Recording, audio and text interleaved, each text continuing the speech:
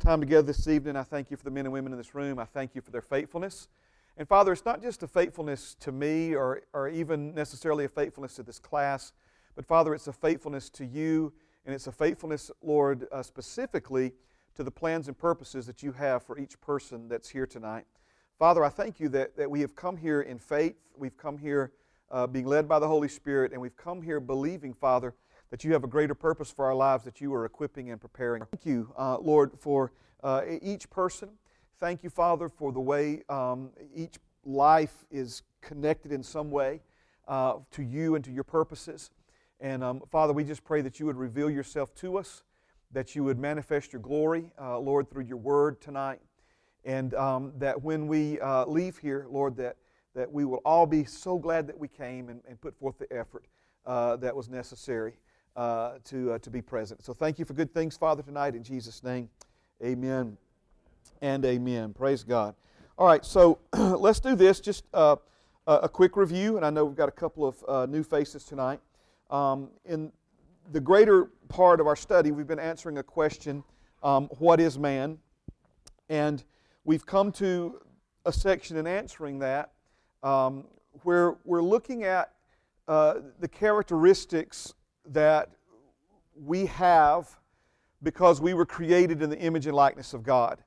So again, just to remind you, image and likeness means that we look like God looks, but also that we function the way He functions.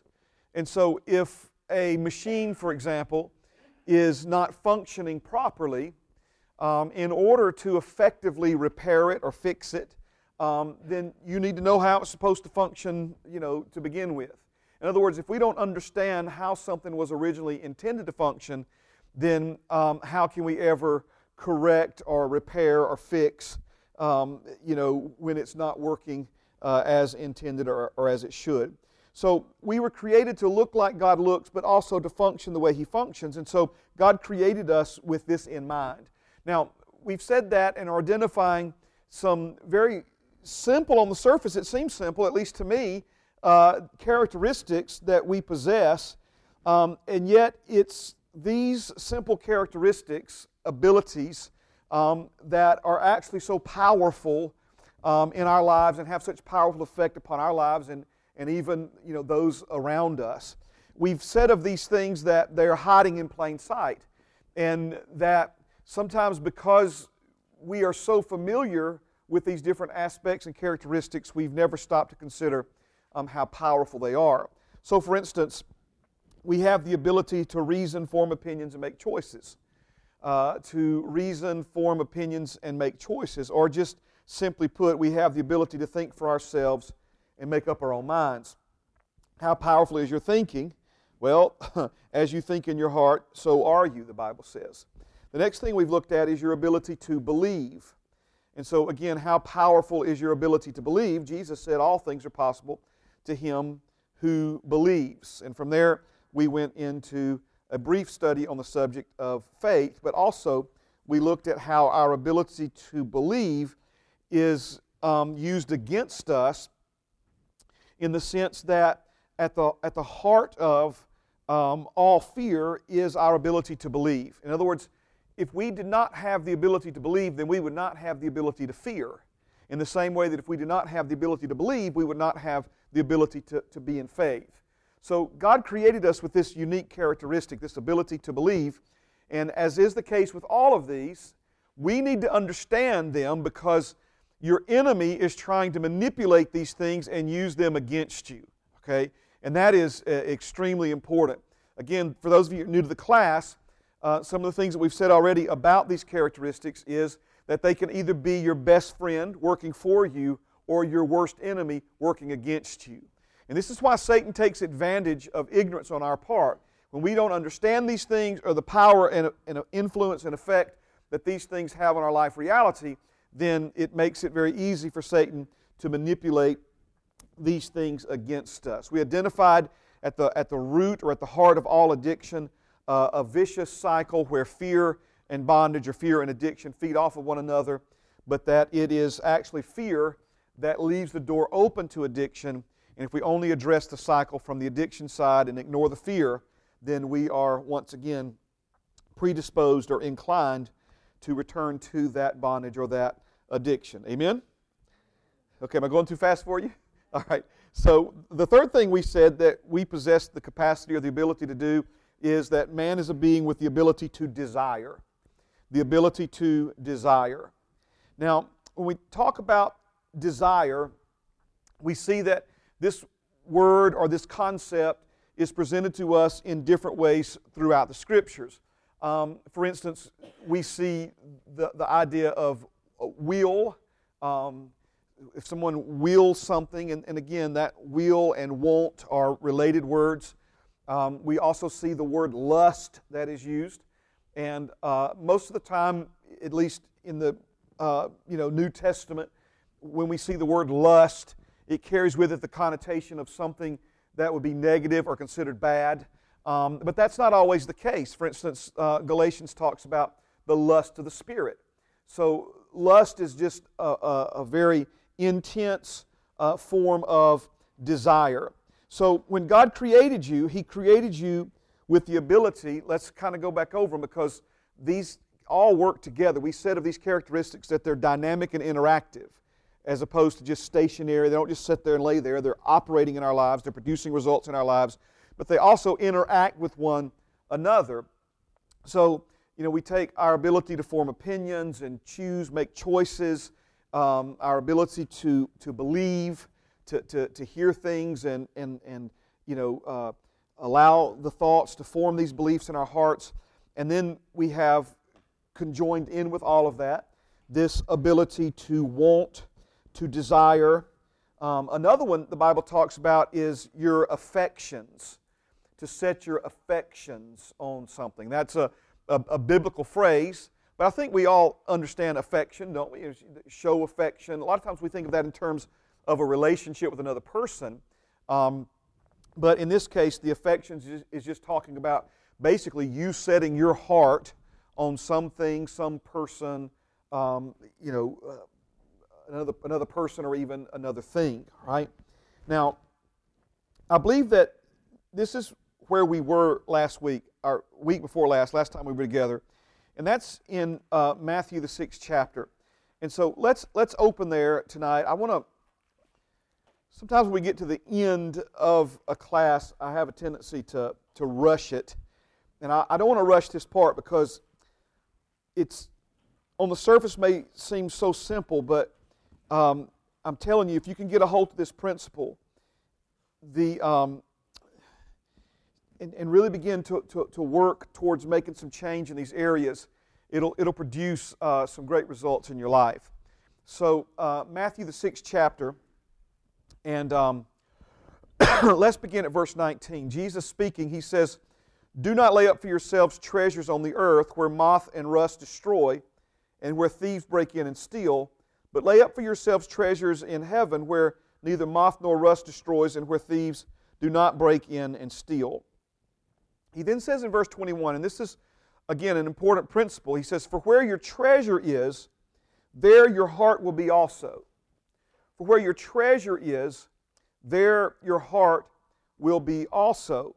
"The lamp of the body is the eye. If therefore your eye is good, your whole body will be full of light. But if your eye is bad, your whole body will be full of darkness. If therefore the light that is in you is darkness, how great is the darkness?" And I know that it almost sounds like we're changing subjects, but really we're not. It's Jesus continuing to build verse upon verse upon verse, just reinforcing the same truth. And so one more verse, verse 24. "No one can serve two masters, for either he will hate the one and love the other, or else he will be loyal to one and despise the other. You cannot serve God and mammon." And mammon would be like a form of money. You cannot serve God and money would be one way to translate that. Now, when Jesus begins this part of His Sermon on the Mount, He is instructing us about laying up for ourselves treasure in heaven, as opposed to laying up for ourselves treasures upon the earth. And, this goes back to the whole, difference between things that are of the flesh and things that are of the Spirit, and what we're going to focus on and what we're going to invest ourselves into and what we're going to set our minds upon. But the key thing here, without going into great detail, is that clearly Jesus is establishing that the choice is ours. In other words, I choose to either lay up treasure in heaven or lay up treasure upon the earth. And I make that choice by the way I manage my time, my resources, my efforts, so forth and so on. But the idea is that if we will lay up for ourselves treasure in heaven, then our heart is going to be, and affections, if you will, are going to be in heaven as opposed to connected with things here upon the earth. Now, I don't want to, there's a lot that we could talk about. We could spend 3 or 4 weeks here, and I think I mentioned this when we first began this section of our study. We could get bogged down to Easter right here, because there's a lot to all this, and I want to be led by the Holy Spirit, but I also know that, kind of doing a debrief in past years, that I have invested probably too much time in this. So I want to try not to do that, all right? But if you remember now, Jesus is laying a foundation for something that John is going to talk about later, and it has to do with loving this world, right? And how, we get all caught up in, we get all invested in, we get all connected with this world and the things of this world, and how that is, counterproductive, how that becomes a hindrance to us being able to have God's best and do God's best in our lives. So Jesus is laying the groundwork for something here that is going to continue to be built upon as the New Testament unfolds moving forward. Are you following what I'm saying here? So, for instance, later on, when the Holy Spirit through the Apostle Paul says to set your affection on things above, do you see? All this ties back in to where Jesus first began to tell us, don't lay up treasure on the earth, but lay up treasure in heaven. And so, the one thing that was a great reality for me was when I realized that if I make a deposit in a heavenly account, I can also make a withdrawal from that account here in heaven, on the earth. In other words, it's not like, well, we did all this, now it's in heaven, and we won't benefit from it till we get there. That's not how it works, all right? But let me try to stay focused. Verse 21, to me, is really the heart or the key of all these verses that we've read so far this evening. And Jesus says, where your treasure is, there your heart will be also.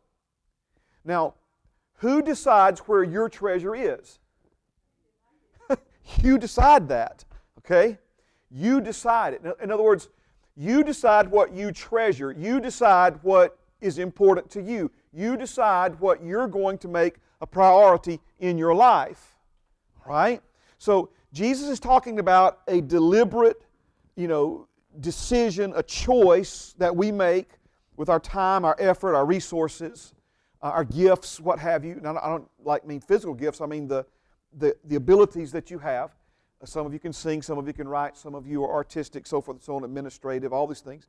How we invest those things, how we use those things. I mean, how many times do we, hear of some world-famous singer out in the world that began singing in church? I'm nobody's judge, right? But, we decide how we're going to use the gifts that we have, that we've been given. So, when he says, where your treasure is, there your heart will be also, one of the things that escaped me for a lot of years was the truth that I decide where my treasure is. And now, here is what I want you to see. And Jesus explained this further as we move forward. By choosing to treasure something, by choosing to value something, by making a choice, an act of the will, a deliberate, intentional setting of one's affections, right? By choosing to do that, our heart will follow that.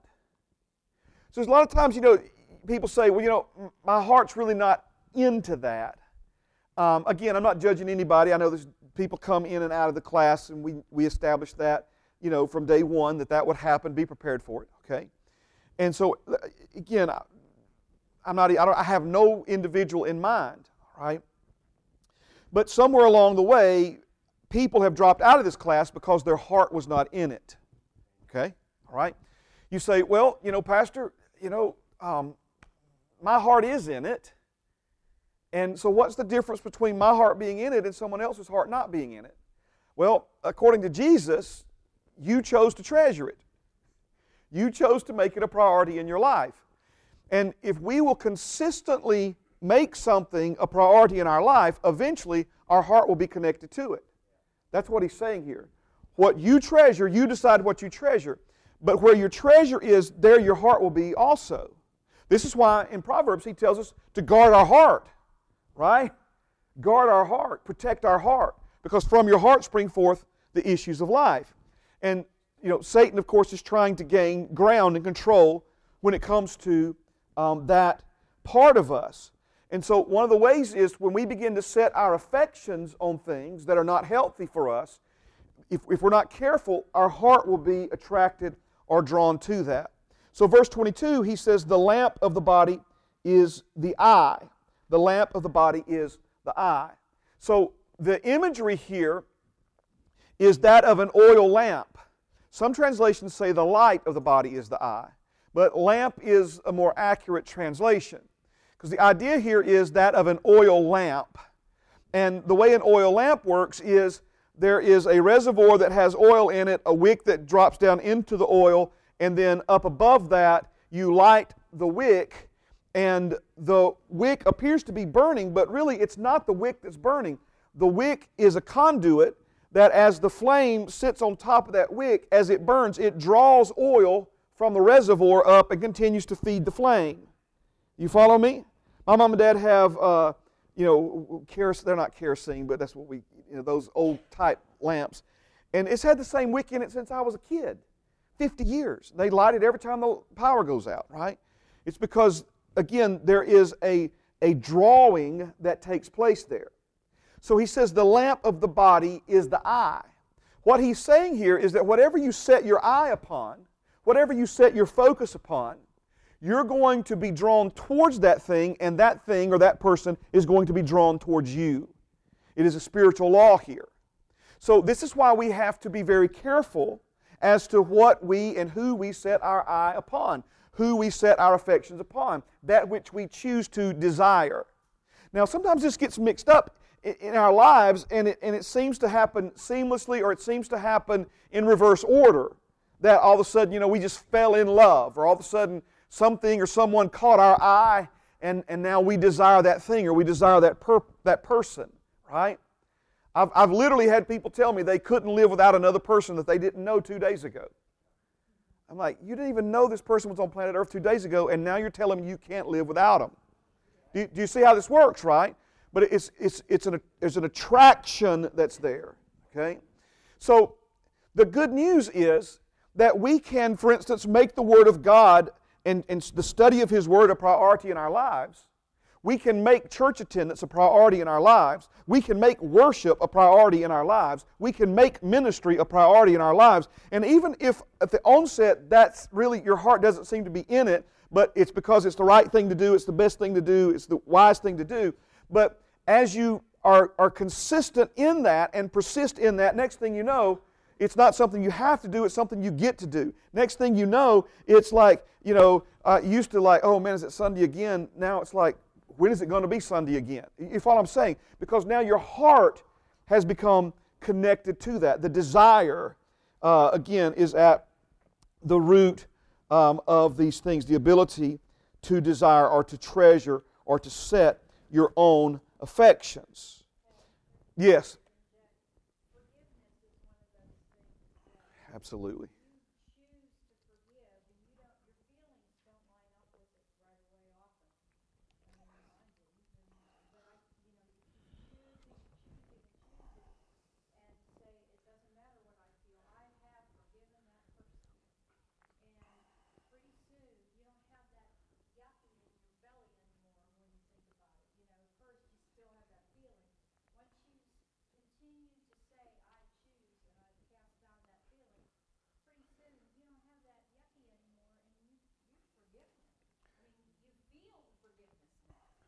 Absolutely.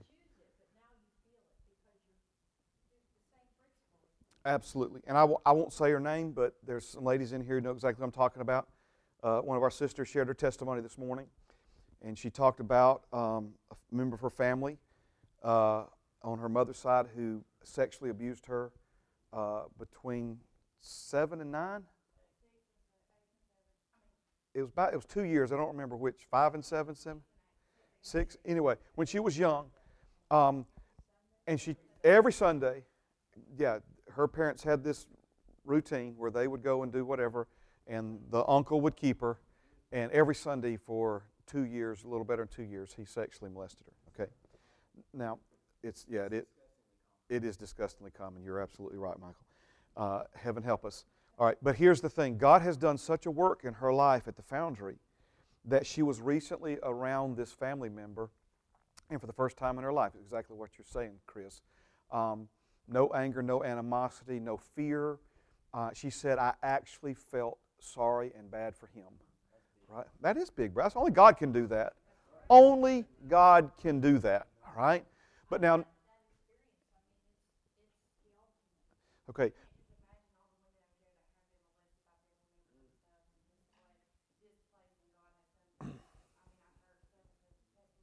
Yeah.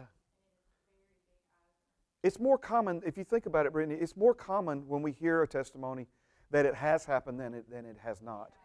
Than it has not.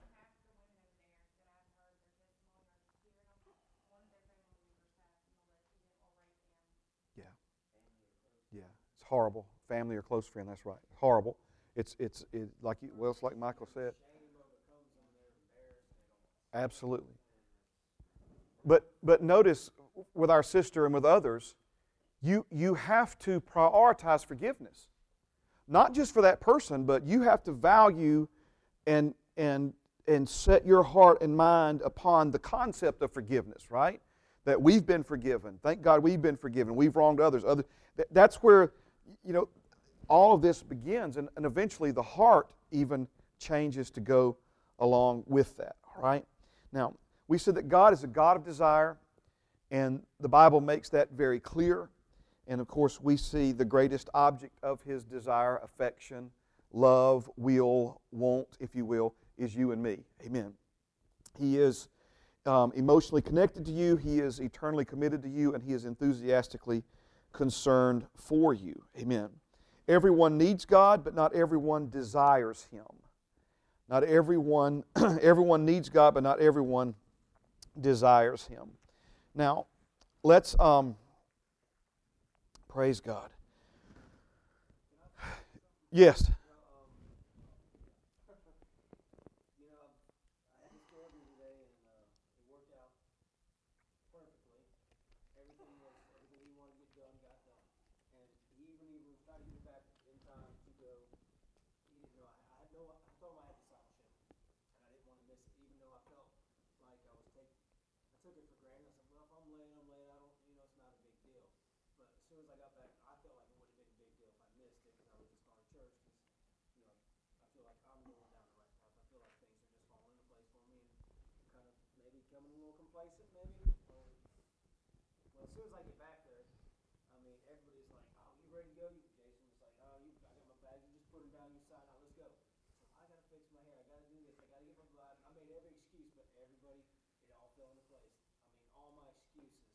Yeah.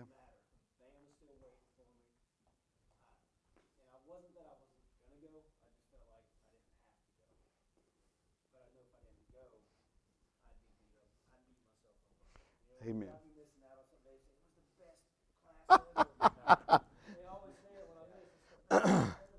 Well, Matthew says it counts double when you don't feel like it. So anyway, let's go to James 1, and we'll just instead of touch on this, we'll just touch on this just a little bit, right? Touch is lighter than touch. Amen. James chapter 1, and verse number 12. We'll jump into verse 12. So let's talk a little more about desire, and then we'll move on to some other stuff. But I know there was some of this that we didn't get covered, and then none of it was covered on the CD since yours truly forgot to push the record button. So anyway, so we'll get at least a little bit of this on recording at the same time. All right. So if you've been coming on Wednesday nights, these verses will be very familiar with you, but the main service, I mean. So James chapter 1, verse 12, blessed is the man who endures temptation, For when he has been approved, he will receive the crown of life which the Lord has promised to those who love him. Let no one say when he is tempted, I am tempted by God, for God cannot be tempted by evil, nor does he himself tempt anyone. Verse 14, key verse. But each one is tempted when he is drawn away by his own desires and enticed. Then when desire has conceived, it gives birth to sin, and sin, when it is full grown, brings forth death. Do not be deceived, my beloved brethren. Every good and perfect gift is from above and comes down from the Father of lights, with whom there is no variation or shadow of turning. Of his own will he brought us forth by the word of truth, that we might be a kind of first fruits of his creatures. Now, we actually have the word desire here twice. It's just in verse 18, it's translated will. Of his own will he brought us forth, or we could very easily translate that word will. Of his own desire he brought us forth by the word of truth. And of course, he's talking about our desires versus or compared to God's desires. So if you'll notice, at the heart of every sin there is temptation, and at the heart of every temptation there is a misplaced desire. He said that we are drawn away by our own desires and enticed, or the King James Version says by our own lust and enticed. Turn with me now to 1 John chapter 2 and verse number 15. 1 John chapter 2 and verse number 15. Amen. All right, so as you're turning, can you turn and listen at the same time? 1 John chapter 2, verse 15. What we understand, of course, from these verses is that God has a pathway for our lives. Amen. Because he has a destiny for our life, for your life, for my life. He has a destiny. And there's a pathway that leads to the fulfillment of that destiny. And we walk that pathway by faith. Now, the enemy of your soul is trying to slow you down, push you back, reroute you, ultimately try to get you off of that pathway of faith, because the pathway of faith leads to the fulfillment of your destiny and the life that God ultimately created you to live. So when we talk about misplaced desire, notice that the enemy, Satan, cannot make you do anything, but he knows that if he can manipulate your desire, right, then he can have a really good shot at manipulating your choices. So 1 John chapter 2, and let's see here. Let's begin at verse number 15. We mentioned this verse a moment ago. Do not love the world or the things in the world. If anyone loves the world, the love of the Father is not in him. Look at me for a moment, okay? And I've been convicted of this here recently myself, and I give everyone in this room the right, the permission to correct me should you hear me saying silly things like this. But let's watch how we use the word love.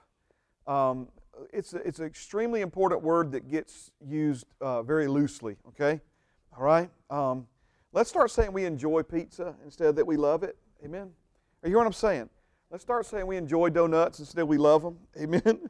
Let's start saying that our phone is a blessing to us. But, you know, we start talking about loving electronics and loving food and loving this and loving that. Again, you know, if you think I'm being legalistic, then you just ask the Lord what He'd have you do.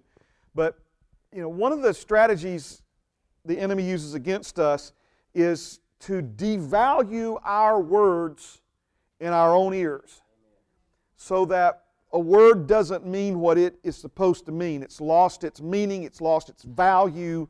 And so, you know, we talk about loving everything we see, then we start trying to really communicate to someone that we genuinely love how much we love them. The word just doesn't carry the same weight. You know, it's like, oh, so do you love me like the same way you love pepperoni? You know, I mean, what is this, right? So, I mean, I understand the word can be used in different ways, but notice here, how many times do we refer to things in this world, you know, as something that we love, right? So he said, do not love the world or the things in the world. If anyone loves the world, the love of the Father is not in him. For all that is in the world, the lust of the flesh, he's going to give us three things here. The lust of the flesh, or think the desires of the flesh, the lust of the eyes, and the pride of life is not of the Father, but is of the world. And the world is passing away, and the lust of it. But he who does the will, or what God desires, the desires of God, abides forever. Okay? Now, we see three areas here: lust of the flesh, lust of the eyes, pride of life. Right? So I don't think we need to overcomplicate these things, but I think it would help us to recognize that it's going to be in these three areas where Satan is going to try to work against us. So we talk about the lust of the flesh. We're talking about the natural appetites of the physical body. We're talking about the natural appetites of the physical body. And of course, these things have to do with sleep, food, drink, and of course, sex. Those are some of the key areas of natural desires of the flesh. And of course, these are areas where Satan tries to work against us. When we get to spirit, soul, and body, we'll talk about these things in greater detail. But when we talk about the flesh, we're not just talking about the skin, that we see on the outward part of us, but the physical body is fearfully and wonderfully made, and it is comprised of an elaborate system of neurons and neurochemicals and things like dopamine and adrenaline and norepinephrine and all these different things that your body is capable of producing that we wind up getting very used to, and they produce all kinds of pleasurable feelings. And so when we say lust of the flesh, all of that is a part of what is being communicated here. Again, double bacon cheeseburger, boneless, skinless chicken breast. I mean, it's not even in the same category, right? And so we don't call them comfort foods in the South for, no reason. High fat, high carbohydrate, high sugar type foods. They affect us physically. They release neurochemicals into our bloodstream that are, pleasurable, so forth and so on, comforting. So again, all of this is wrapped up in the lust of the flesh. When he talks about the lust of the eyes, obviously the eyes are a part of the physical body, part of the flesh, but this goes back to that principle we looked at that Jesus introduced us to, what we set our eye upon, what we set our focus upon, and that law of attraction where that thing is drawn to us and we're drawn to that thing. So if we set our eye upon the things of God, then we're going to be drawn to those things, and those things are going to be drawn to us. He said, draw near to me, I'll draw near to you. Amen? Now the third one is the pride of life. The pride of life. And of course, the original sin from Lucifer involved pride. We know that at the heart, at the root of all sin in our lives is pride. And basically, the pride of life is when you take your life in your own hands. When you make yourself your own God. When you strike out on your own, apart from God, to do your own thing. And we've certainly all done that. The Bible says we all, like sheep, have gone astray, turned everyone our own way, right? And that Father laid upon Jesus the iniquity, the sin of us all. So it's these three key areas: lust of the flesh, lust of the eyes, and the pride of life. Now, if I could just real quick make some connections here. And we don't have to turn to the Scriptures and read them all, but in Luke 4 and in Genesis 3, okay? In Luke chapter 4 and in Genesis 3, what we have in these two passages is, let's start with the Genesis 3 passage. This is where Eve was tempted and she sinned. And then Adam was tempted with her and he sinned as well. And I want you to notice that in each of these three areas there is that element. The lust of the flesh, that the fruit was good for food. The Bible says that because Satan manipulated her thoughts, she began to look at the fruit in a different light. Okay? And then ultimately, Adam and Eve struck out on their own to do their own thing because in the day they ate of the fruit, what they would be like God, so to speak. So do you see again how there are all three of these elements involved in Eve's temptation. Did I go over that too fast? Are you following me? Okay. Now, in Luke chapter 4, let's go ahead and turn there. Amen. Luke chapter 4. In this particular occasion, this is when Jesus was tempted. Okay? And, it is of no, in other words, it's not a coincidence that Jesus was actually tempted in three areas. Okay? And so in the first area, let's go verse 1. Then Jesus, being filled with the Holy Spirit, returned from the Jordan and was led by the Spirit into the wilderness, being tempted for 40 days by the devil. And in those days he ate nothing, and afterward, when they had ended, he was hungry. Now, I don't know if you've ever been like super duper hungry before. I hope that you've never been as hungry as Jesus was right here. At a 40-day fast of someone who doesn't have, let's just say, a lot of extra calories to burn stored around their midsection, at 40 days is when your body begins to digest its own organs for fuel. Okay, that's why when you see pictures of kids who are starving, their legs and arms are very small, but their bellies are bloated. It's because their body's digesting their internal organs for food. So this is where Jesus was. Okay, if you've ever fasted more than a few days, you know that you will get past the part that we normally think of as hunger pains, the growling of the stomach and that sort of thing. And after about the third day, it's almost kind of like just a weakness sets in. But what we typically think of as hunger is not there. But when it comes back at around the 40-day point, this is, everything in your flesh, not just that you're hungry and are ready for something to eat, but this is the survival, instinct, so to speak, in your flesh, again, I hope no one in this room has ever experienced. So when it says he was hungry, all right, that doesn't just mean that, he skipped lunch and it's supper and his tummy's growling, okay? This is like, hunger to the greatest extent or the greatest degree. And the devil said to him, if you are the Son of God, command this stone to become bread. Now, I'm emphasizing, the hunger that he had and, these round, smooth, stones that look like loaves of bread, okay? You ever been fasting, riding down the road and almost crash your car because you're drooling at an Arby's sign? It's like, again, when your body gets in that state, just the thought of food, anything that resembles food, is very, has powerful attraction.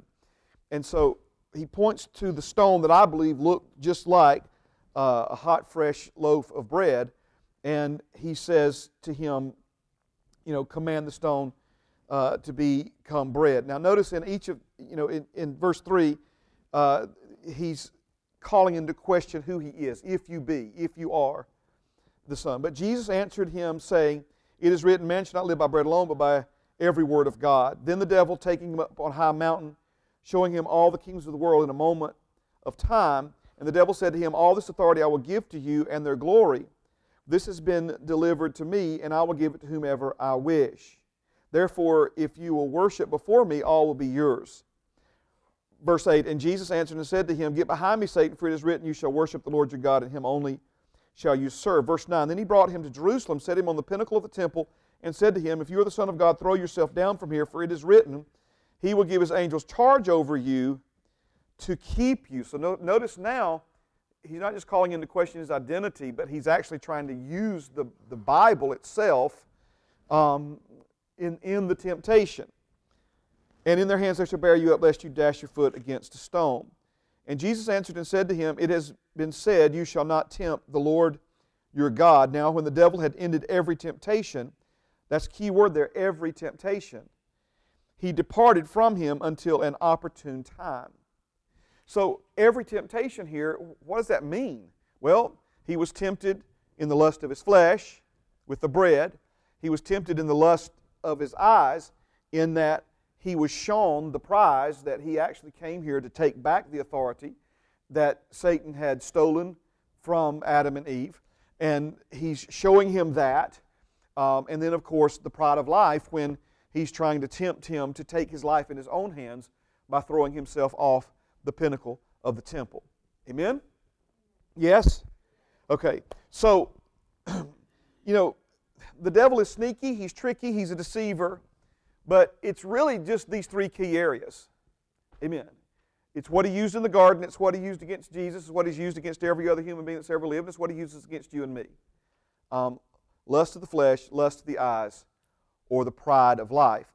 But notice, intertwined within these is this concept of desire and Satan's efforts to try and get us to place our desire in things that, again, would draw us away from God's highest and best for our lives.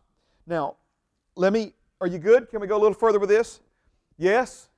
Okay. So, here's an important statement. If you're taking notes, you might want to write this down, okay? Life is choice-driven.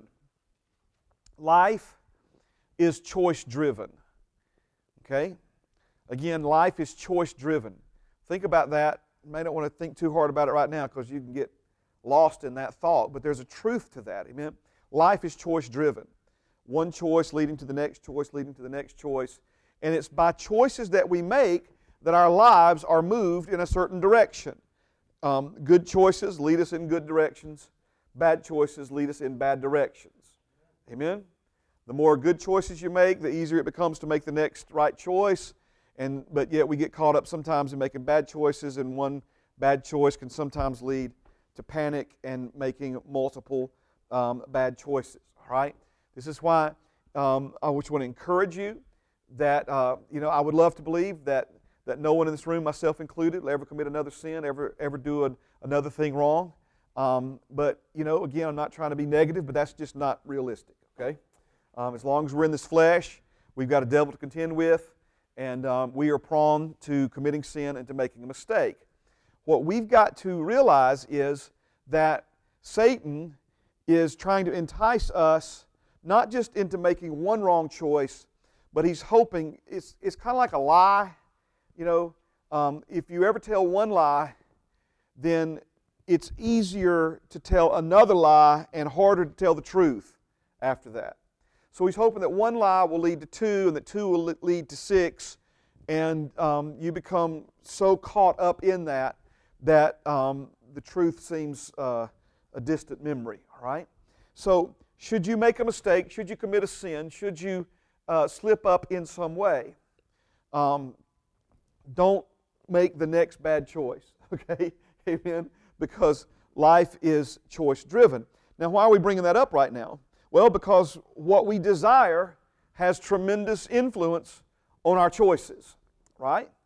This is why if we will value, prioritize consistently, set our hearts and minds upon the right things and healthy things, then the power of our heart gets behind that, and we start building momentum in a positive direction. You understand what I'm saying on that? In other words, sometimes I'm reluctant to use words like easy and hard, okay? But I will use them here, okay? The more wrong choices we make, the easier it becomes to make another wrong choice, and the harder it becomes to make a right choice. So we build momentum up going in a wrong or negative direction. We've all been there, right? Okay. But look at where we are right now. We've been consistently setting our minds, our affections, our hearts, our desires upon right things, healthy things, good people, good friends, good relationships, putting God first in our lives, setting our hearts and minds upon Him, setting our hearts and minds upon His words, setting our hearts and minds upon doing what pleases Him, setting our hearts and minds upon prayer, setting our hearts and minds upon worshiping Him, setting our hearts and minds upon assembling ourselves together, even if we do have a job that almost cost us right at the last minute. Yet here we are, right? You know what? Even though it was a hard choice for you to make in spite of everything, it was still easier for you to come than it was to lay out tonight, because you've been making great choices now for months and months and months in your life. Right? Effort. Again, it's the effort that's involved in that. So in the same way that one bad choice leads to another, and it becomes easier to make the bad choice and harder to make the right one, now that we've got the momentum going in the spirit direction, in the flesh and spirit, right? We're setting our minds upon the things of the spirit, and we're making choices that align with the things of the spirit. Now it's becoming easier and easier and easier to choose God, to choose right, to choose righteousness, to choose godliness, to choose holiness, and harder to take the step backwards. Yes? We have a word for that here. Progress. That's beautiful progress. Amen. Praise the Lord indeed. Okay. Now, let me, and you know, this may be something that makes the cut next year. I kind of think it will. This is something that the Lord has recently laid upon my heart, and it has to do with where we are right now in our Sunday study about knowing God, knowing Him. And this is what the Lord told me, well, it's not even a week ago now, but are you ready? It's strong, okay? You are as close to God as your desire will allow. You are as close to Him as your desire or desires will allow.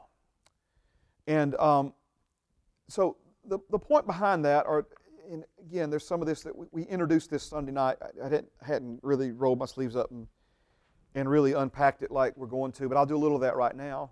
Right? Let's say you desire to have a friendship with someone in this room. Well, the only way that's ever going to happen is if they respond with the same kind of desire to be friends with you. You can desire a relationship with someone, but if that person doesn't desire a relationship with you in return, then, in other words, in this example, the relationship is not based solely upon your desire for it, but it is a combination of both your desire and the desire of this other person, right? So, for instance, and I'll use Rick Renner as an example, okay? Rick Renner was one of the speakers at the conference. He is a brilliant man. He and his family moved to Russia 28 years ago. And what they are doing in Russia for the kingdom, I believe, only heaven will one day reveal how this man and his family have impacted Russia for the kingdom of God. He is a Greek scholar. He can break down the Word in a way that, he probably taught for an hour and a half the other day. When he was through, I'm like, please tell me he's not finished, right? I mean, he's that kind of brother. And sitting in the Kremlin end of last year with an orchestra and I don't know how many hundred voice choir singing "A Mighty Fortress Is Our God," celebrating the 500th anniversary of the Protestant Reformation. He looks at his son with tears streaming down his face. He said, 30 years ago we'd be put in prison for this. But for 28 years now we've been given freedom to preach the gospel of our Lord and Savior Jesus Christ, the gospel of the kingdom, in what was former Soviet Union. Okay? All right? Now he'd be a pretty cool guy to be friends with. In other words, I would like to be Rick Renner's bud. Amen? Unless the Holy Spirit does something to make that happen, it ain't happening, right? He don't even know who I am. You follow what I'm saying? He lives in Russia. Are you understanding? I see him on the internet. I see him on TV, and I hear him once a year at a conference in Texas. Now, the point I'm trying to make is, again, he's a nice guy. It's not like he's mean. I don't know Mark Winslow. It's just not. You understand what I'm saying? There's all kinds of things that prevent a close relationship there. None of that is a factor when it comes to a relationship with our Heavenly Father. He has made Himself available. He has gone to great lengths and great expense to have a close, intimate, personal relationship with you. Amen. He is at the door knocking. He is in the yoke waiting. He is on His knees praying. He is just up ahead leading. Amen. In other words, He's waiting for you. So you are as close to Him as your desires will allow. We're not, in this case, because it's a unique case, we're not like, man, I sure would like to have a relationship with God if He only wanted to have one with me. No, please hear me. He absolutely, positively wants a relationship with you. So you're as close to Him as your desires will allow. Amen. Last thing, I'm going to move to the next one. All right, and this is in, let me get the right, we'll look at this verse. We'll look at all these verses in a moment, but just for this section, Mark chapter 11 and verse 24. And this is in the King James Version. It reads a little different. I think it's translated whatsoever you will in the New King James. But again, that word will, in many cases throughout the Scriptures in the New Testament, could just as easily have been translated desire as opposed to will. And so in this case, in the King James Version, it is desire. And this is what the Bible says. Therefore I say unto you, Jesus speaking, what things soever you desire when you pray, believe that you receive them and you shall have them. Whatsoever things you desire when you pray, believe that you receive them, and you shall have them.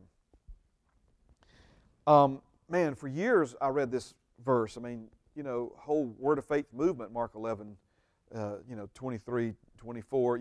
These are cornerstone verses in the earthly ministry and teaching of Jesus. I mean, if you understand what He's saying and what He's revealing and what He's unveiling here, this is, comparable to John chapter 3, verse 16. And so verses that I'd known, verses that I'd memorized, even from the King James, but it hit me, I don't know how many years ago, a decade or more ago, that all the emphasis is often placed upon what you say and what you believe and what you receive, but I had never heard anybody teach this passage emphasizing the importance of desire. But desire is a key factor in answered prayer. Come on now. Desire is a key factor in receiving answers to your prayer or receiving from God by faith. So, again, he said, whatsoever things you desire, meaning that you've set your affection upon, you've set your heart upon, and now it's become something, that's burning literally on the inside of you. And so many times I think, let me just mention this here. We talked about this earlier when we were looking at the word of His power, talking about how much power was within the words that God has spoken and given to us. And the Bible makes it clear that faith cometh by hearing, and hearing by the Word of God. And, Peter said in John the 6th chapter that Jesus had the words of life. One translation, he says, when you speak, something comes alive on the inside of me. And the Word is living and powerful. I know I'm just throwing a lot out here, but what I'm wanting you to see is that when it comes to things in your life that you desire, things that you need, maybe you're here tonight and you need something in the area of finances. Maybe you're here tonight and there's something pertaining to the area of your physical health or well-being. You need healing in your body, for instance. Well, I know it's almost like, who's really sick that doesn't want to be well? I understand that. In other words, if you're sick and you're hurting, you want to not hurt anymore. You want to be well. But what I want to, just mention, if I could tonight, is spend some time in the Word of God developing that desire. That's what I mean. Read about people who are sick and have been healed. Read about the promises that God made concerning healing. Read about healing in the Old Testament. Read about healing in the New Testament. In other words, begin to plant the Word of God in your heart. Begin to hear or listen to, and it's okay if you're hearing your own voice. Amen. But what are we doing when we do this? We're setting our minds, we're setting our attention, we're focusing now on, in this case, in this example, healing and what the Bible has to say about it. And we're hearing it and setting it before our eyes and not letting it depart from in front of us. And what this is doing, it's beginning to stir faith and build faith and arouse faith and awaken faith inside of you. Now, when you pray from that position, come on now, when you pray from that position, it's different. I don't know how to say it. I don't know. Some things are easier caught than taught. Do what? There's some oomph behind it. There's some strong faith behind it, right? And so, for instance, in a minute we're going to get to, I hope we get to it tonight, we're going to get to the power of the words of your mouth. We've got one more to cover before we get there. But let me just say this.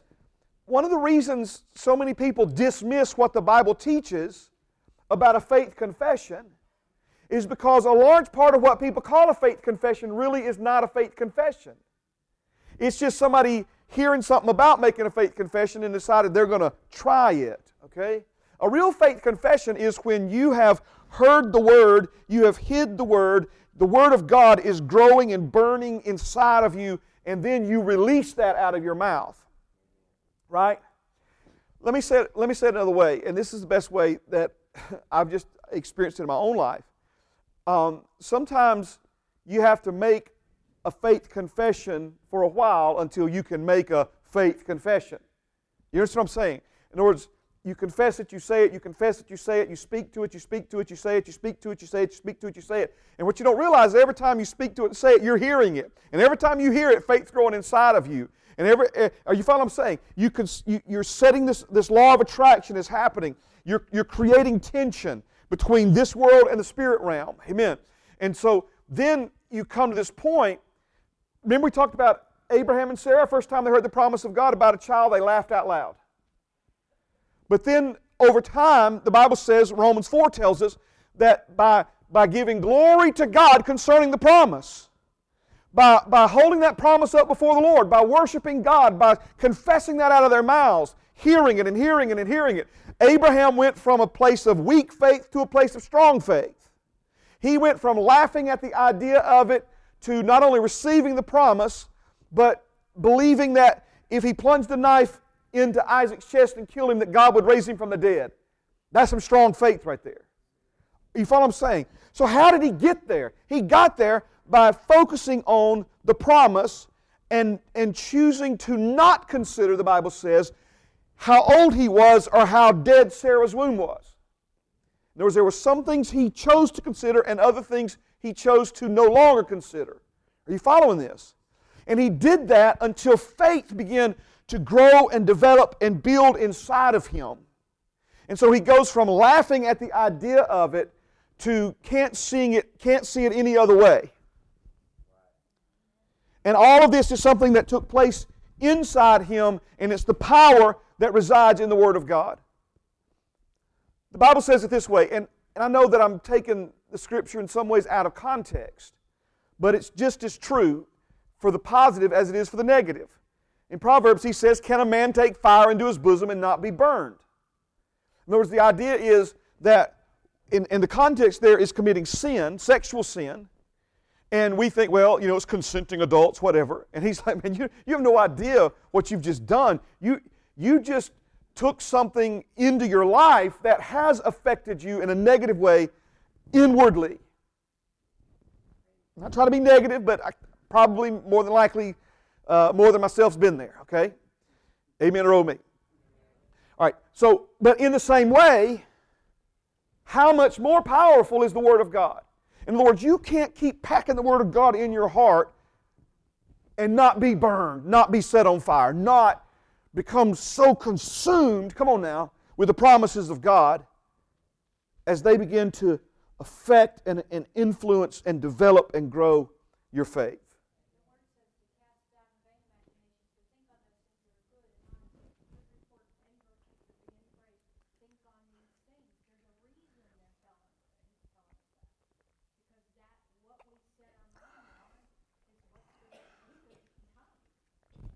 What's going to develop in our hearts.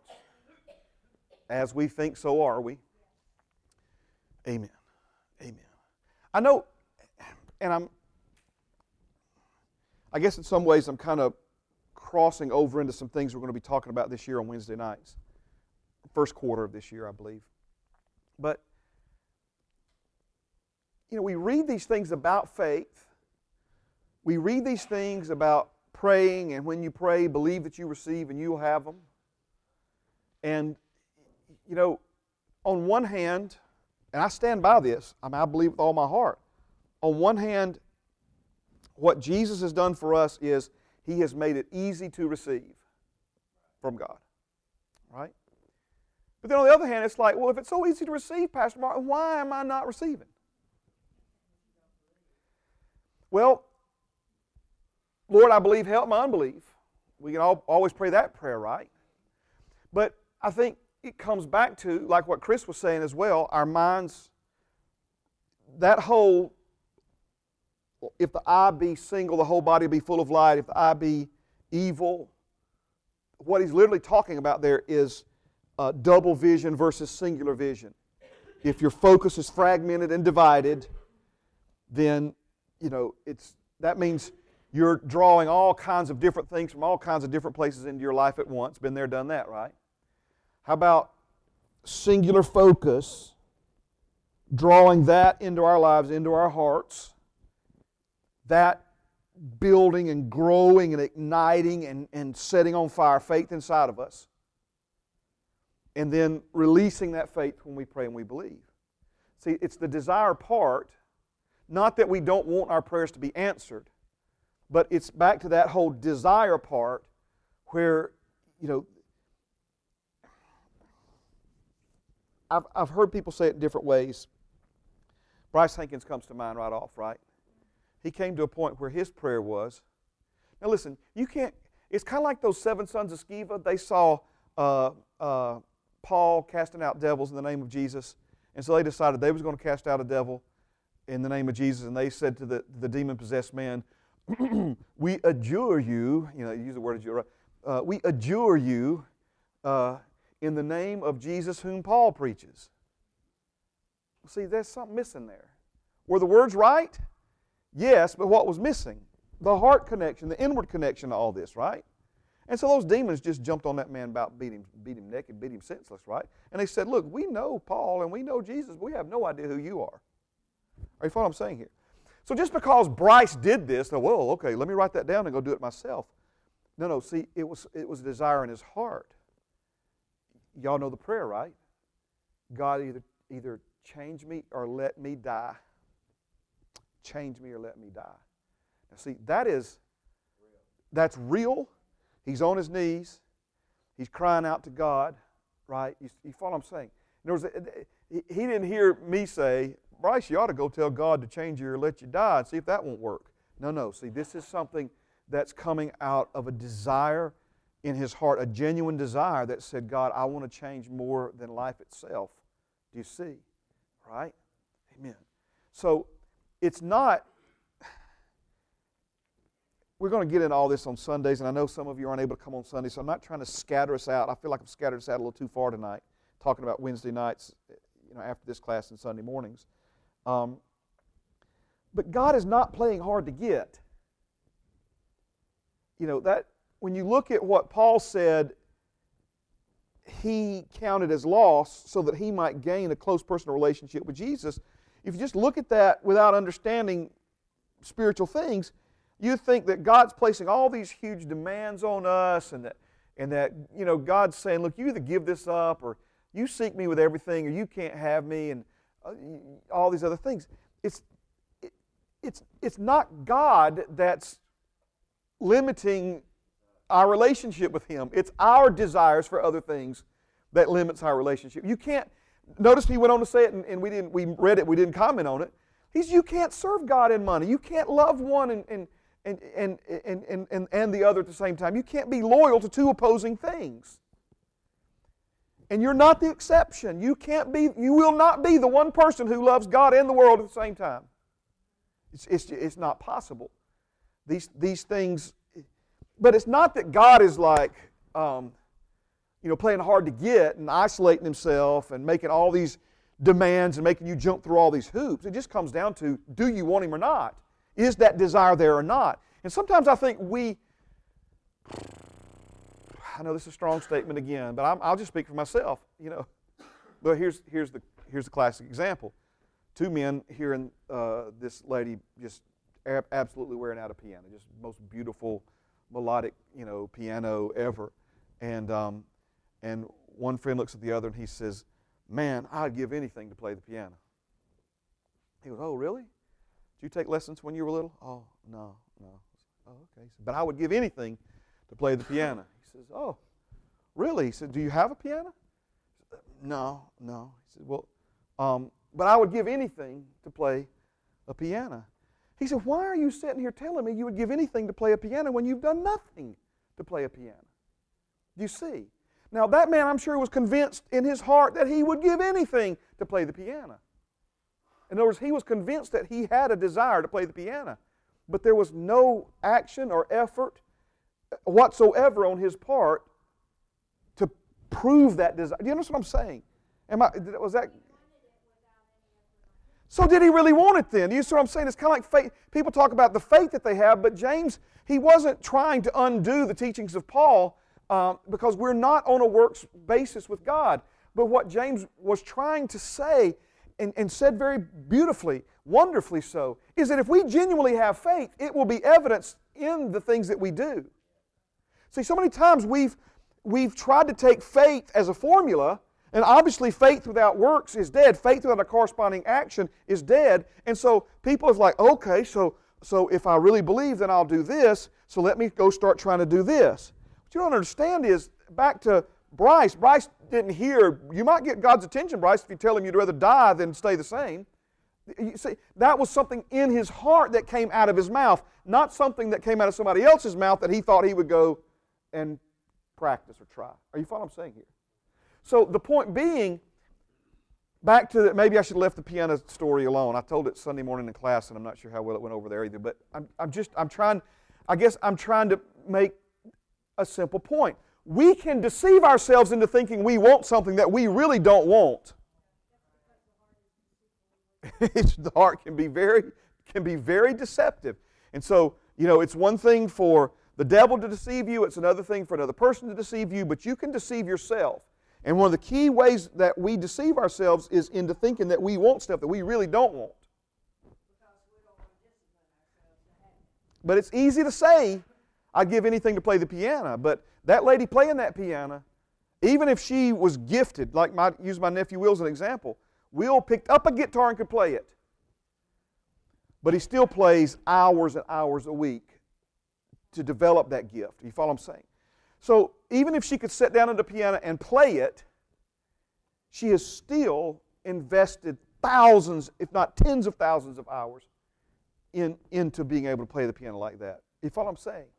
So it's easy for us to talk about what we desire, what we want, but I think what we really need to ask ourselves is do our checkbooks reflect that? Do our calendars reflect that? Amen. Yes. I think a lot of times, though, self-esteem and our own thinking sabotages, because, you could want to do something, but then you're thinking, and I understand faith probably needs to be stronger, but how do you get to that point to where and you'll pick it up?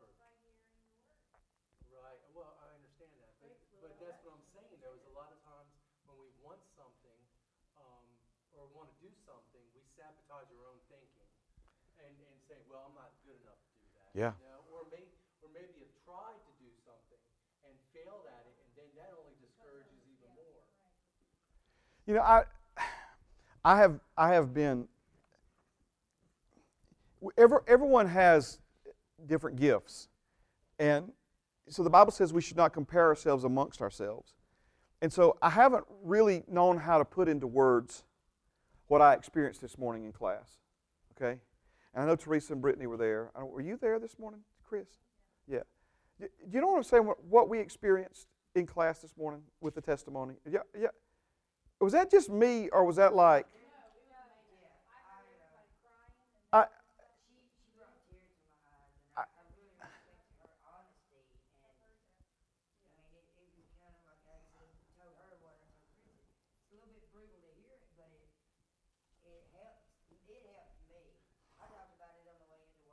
The sincerity, the content, the honesty, the word, the boldness. But there's another factor in all this. And that is the gift that our sister has to communicate. I don't know if spellbound's the right, that's not even a Jesus word, is it? It was spellbinding. I'm sitting there going like, okay, but of all that, I'm not trying to set the bar. No, go. I'm sorry. I never saw it coming. The surprise, that was the other element. I'm like, where has this been for 24 weeks? It's like, what in the world? Okay, all right. I'm reluctant to say this, but I'm telling you, I've heard, not just at the Foundry, I am a testimony collector. You understand what I'm saying? All right, I mean, there was a time I had 200 in handwriting that I got from people, testimonies, okay? I'm not sure I've ever heard one better. And again, I'm not trying to set this bar so high. I certainly won't say that in front of Jamie. She says you got to give hers tomorrow, right? Okay. But, amen. But I'm not ignoring what Arthur said. I'm coming back to it. Because, brother, the great victory in her life was not freedom from drugs or what God's done for her as far as what's coming next. It's that He delivered her from what you said right there. Feeling worthless, feeling like a loser, feeling like a failure. And it wasn't, again, it was coming from her heart. It wasn't like, okay, let me see if I can repeat some of the things Pastor Mark wants to hear. You know.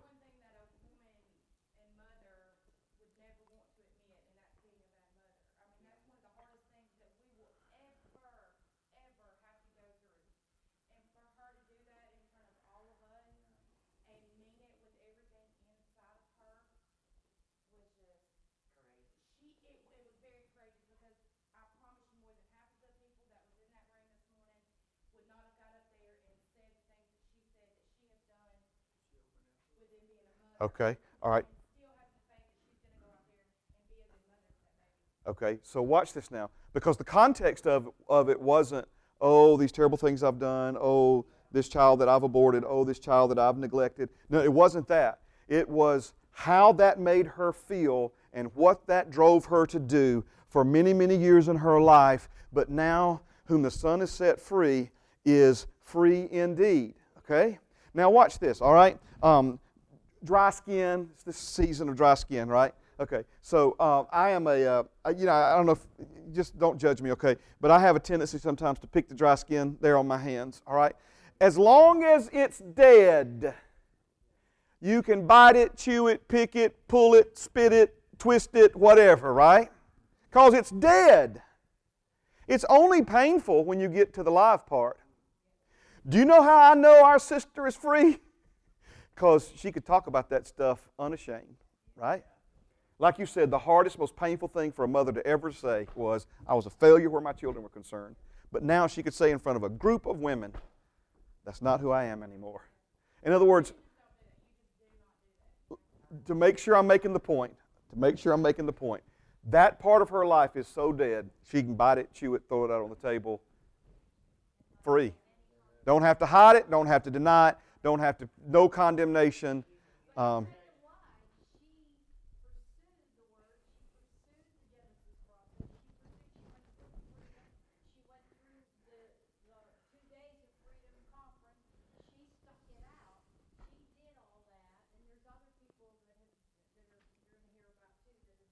Amen.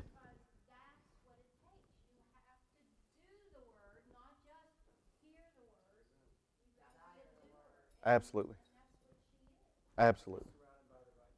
Right people. Absolutely. Desire choices.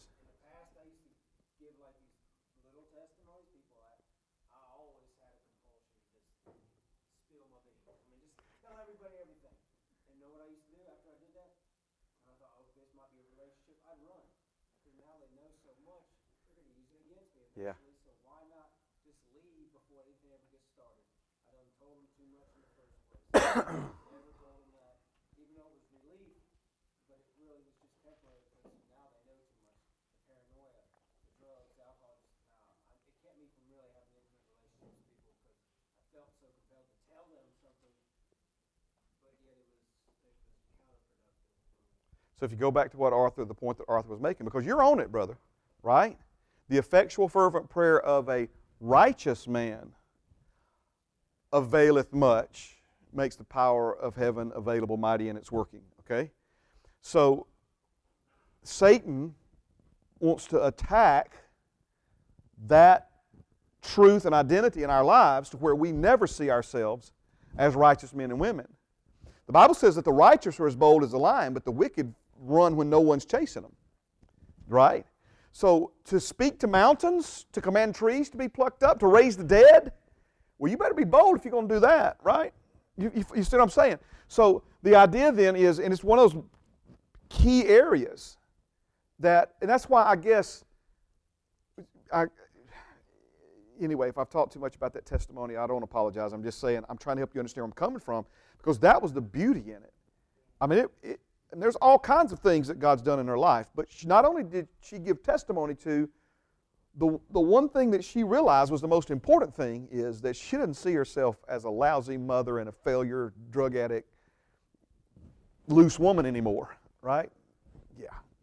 She sees herself as the daughter of God, and also the audience that got to witness that, I mean, she encouraged brother, like one of those people that were there.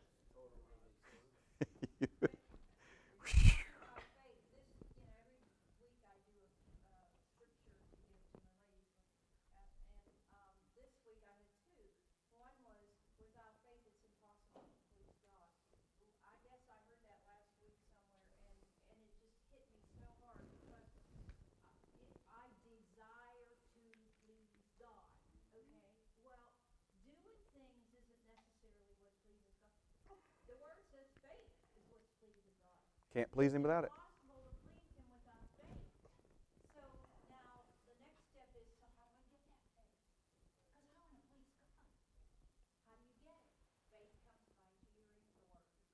Amen.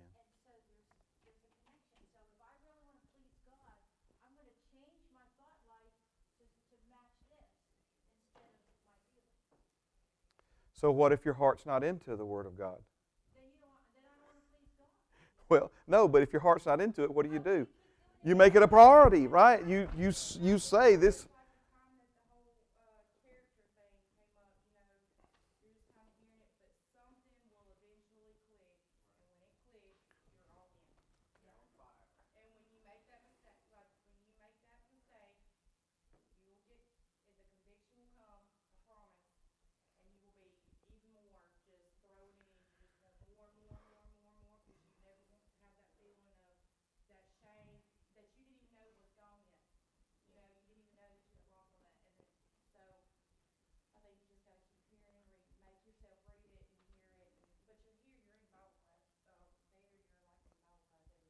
But see, what you just said, Brittany, you didn't use the word, but what you just said is at some point along the way, your heart got connected to this relationship with Jesus. Your heart got connected with hearing the Word of God. Your heart got connected with worship and prayer and being kind to other people. And you see,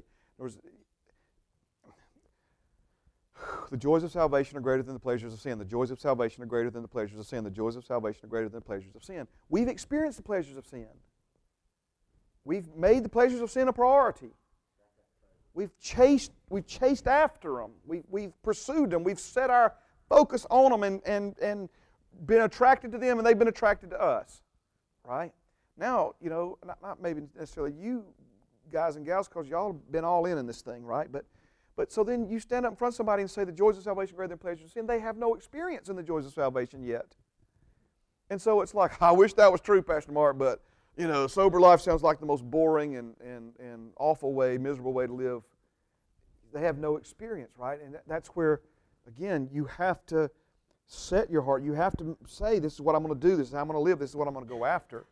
And man, next thing you know, you wake up one day and your heart has become captured by it. And that's everywhere you go. Joy of the Lord's our strength. Amen. Eyes are open to it. Praise God. Yes.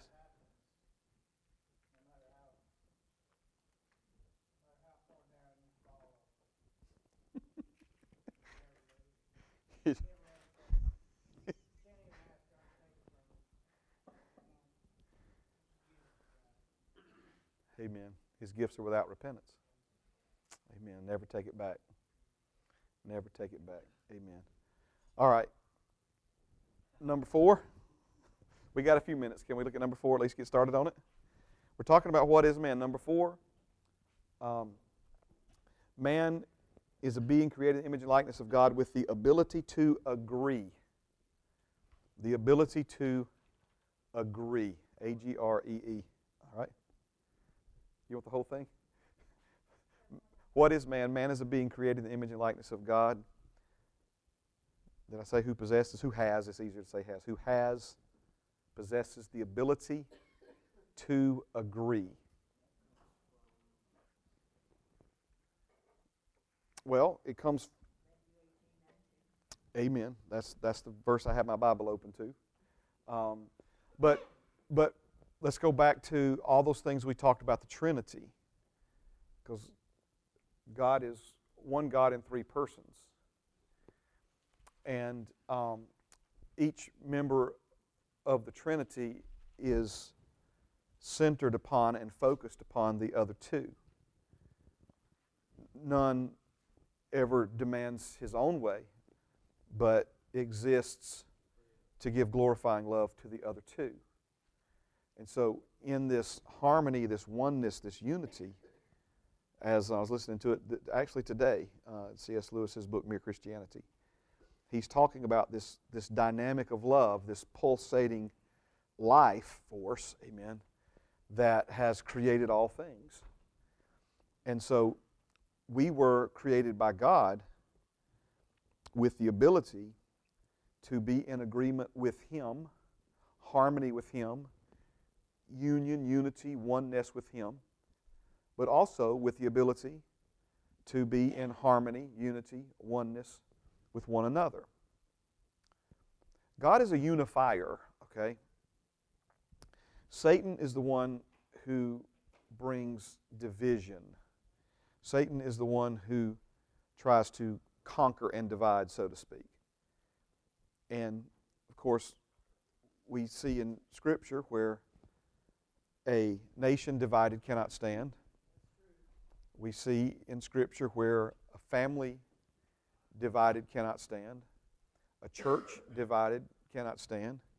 But all the way down even to, James says, a double-minded man. A man divided will be unstable in all of his ways. So when we talk about this ability to agree, this ability to come into agreement, this ability to come into to oneness, it goes back to that for which God created us, and that is to be one with Him and to be one with one another. Now, this is one of my it's not just a recovery maxim, it's a discipleship maxim, right? And that is, the best advice you could ever give anyone is agree with God and agree with Him quickly. Agree with God and agree with Him quickly. No one has ever prospered by disagreeing with God.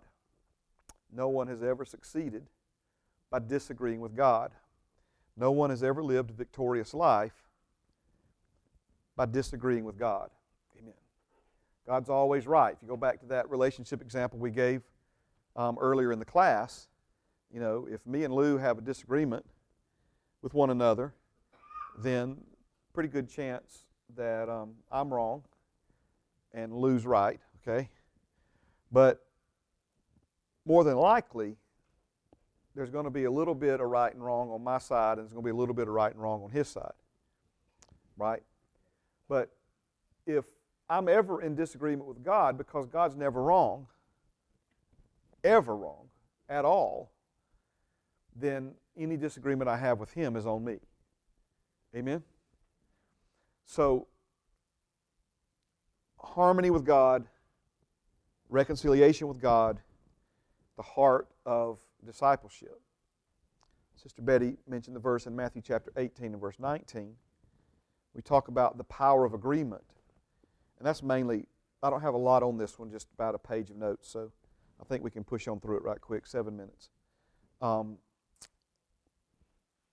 of the things that we've been trying to emphasize throughout each of these different points is the power that these attributes have, both for good, positive, as well as bad or negative in our lives.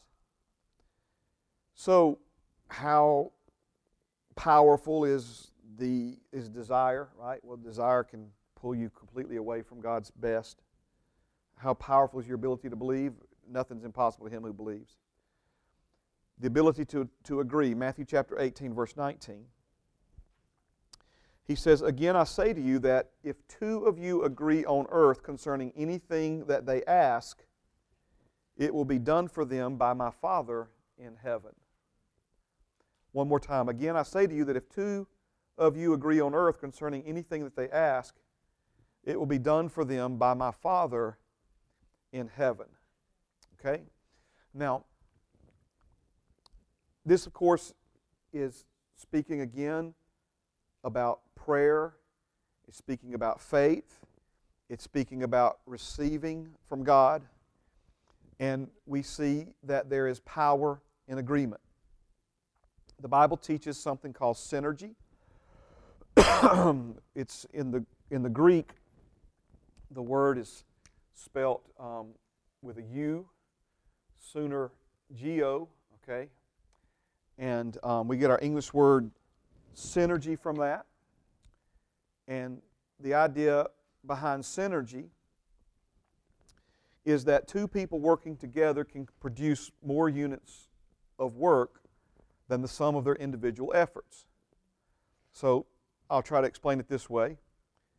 If Michael working at a task can produce 8 units of work, and I work at that same task by myself can produce 4 units of work, then you would think that if Michael and I work together, we could produce 12 units of work. But the way synergy operates, and it's a godly principle because of His blessing upon unity, instead of 8 units and 4 units combined working together producing 12 units, it would be 8 units and 4 units working together to produce 20 units. You see what I'm saying? In other words, by working together, we can produce more than we could working separately and combining them at the end of the day. That's the idea behind synergy. One will put 1,000 to flight. 2 will put 10,000 to flight. That's a principle in the Bible, right? So the idea is that one person can put 1,000 demons on the run. 2 people agreeing together, not 2,000, but 10,000. That's synergy, right?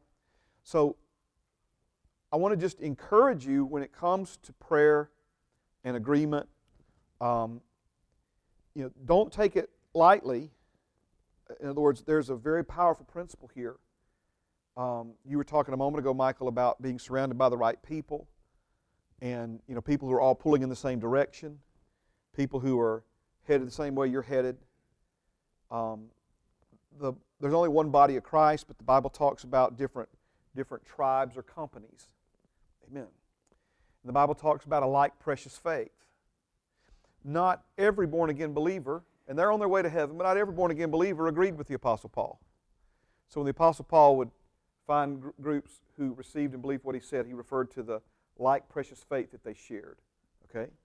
So I can get along with a lot of folks, but not everyone necessarily agrees with me. You understand what I'm saying? Or me with them. So when we talk about a prayer of agreement, this is very, very powerful. I know not everyone in here is married. Some of you are. Okay? The agreement that exists between a husband and wife is something that scares the devil out of his brains. It freaks him out because it's 2 people who've been made one spirit by God. And the power of a husband and a wife in agreement is why Satan tries so hard to bring disagreement between husbands and wives. Okay? So there's tremendous power in agreement. But don't take it for granted. In other words, don't just say, well, you agree with me. Sometimes we say touch and agree and fist bump, that sort of thing. I'm not saying that's bad or wrong, but how much more if we do with another person what we've been doing as described earlier, when we take a moment with that person and say, hey, I need you to agree with me, and this is what I'm praying for. These are the verses I've been confessing. These are the things that... In other words, taking a minute or two to reinforce and establish and build upon that agreement.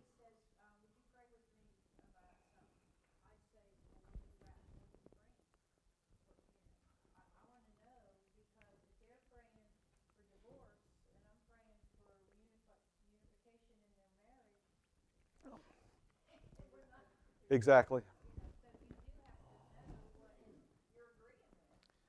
Absolutely. And to be honest with you, I've had folks over the years that have asked me to agree with them about things that I couldn't agree with them. It was did not line up with God or His Word. And I listen. That's between them and God. But I can't agree with you on that. And I've just had to be. I'll tell you what I can pray. I'll tell you what I can agree with you on. And usually at that point, I'll just pray that God would give them wisdom and move on from there. So, but take that very seriously. The last part, I know I'm out of time. In Genesis 11 and 6, we have the story of the Tower of Babel. In verse 6, it says this, "And the Lord said, Indeed, the people are one. They all have one language. And this is what they begin to do. Now nothing that they propose to do will be withheld from them."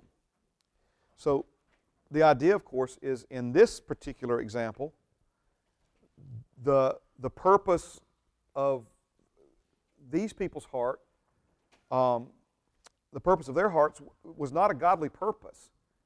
This was not some godly endeavor. This was not some assignment that God had given them. This was something that they took upon themselves.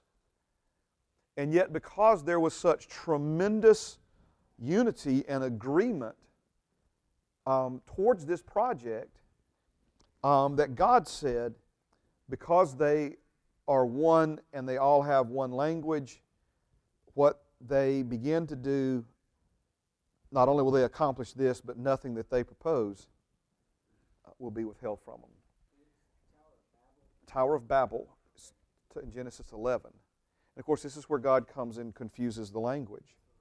But the point being, obviously there's lots of other fascinating things to consider there, but the key point is that here are folks who have come into agreement apart from a divine purpose, and yet just the humanity agreeing together is accomplishing something outside of the will of God that God had to intervene on. That's how powerful agreement can be, and of course it's why the enemy tries so hard to disrupt it. Amen? Yes, Brian.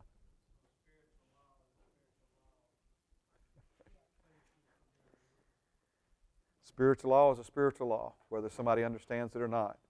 So someone that doesn't believe in seed time and harvest can plant a seed and it'll still produce a harvest and grow. Yeah, sure will, brother. It's good. It's kind of like gravity. It applies whether you believe in it or not. Amen. Father, you're good to us. We love you. We thank you for this time together this evening. Thank you, Lord, for what you're doing in our lives. Thank you, Father, for the things that you're teaching us. Thank you, Father, that you're building a burning desire within us, Father, to have your best, to do your best, to live a life that pleases you and that fulfills the purpose that you've given to each one of us. Lord, I thank you for those who have to go their separate ways now. I thank you for a blessed evening for them. Lord, I thank you for the service that is yet ahead here at Heritage, Lord. And Lord, just let it be the best Wednesday night service we've ever had. In Jesus' name, amen. Thank y'all so much for being here. Good things.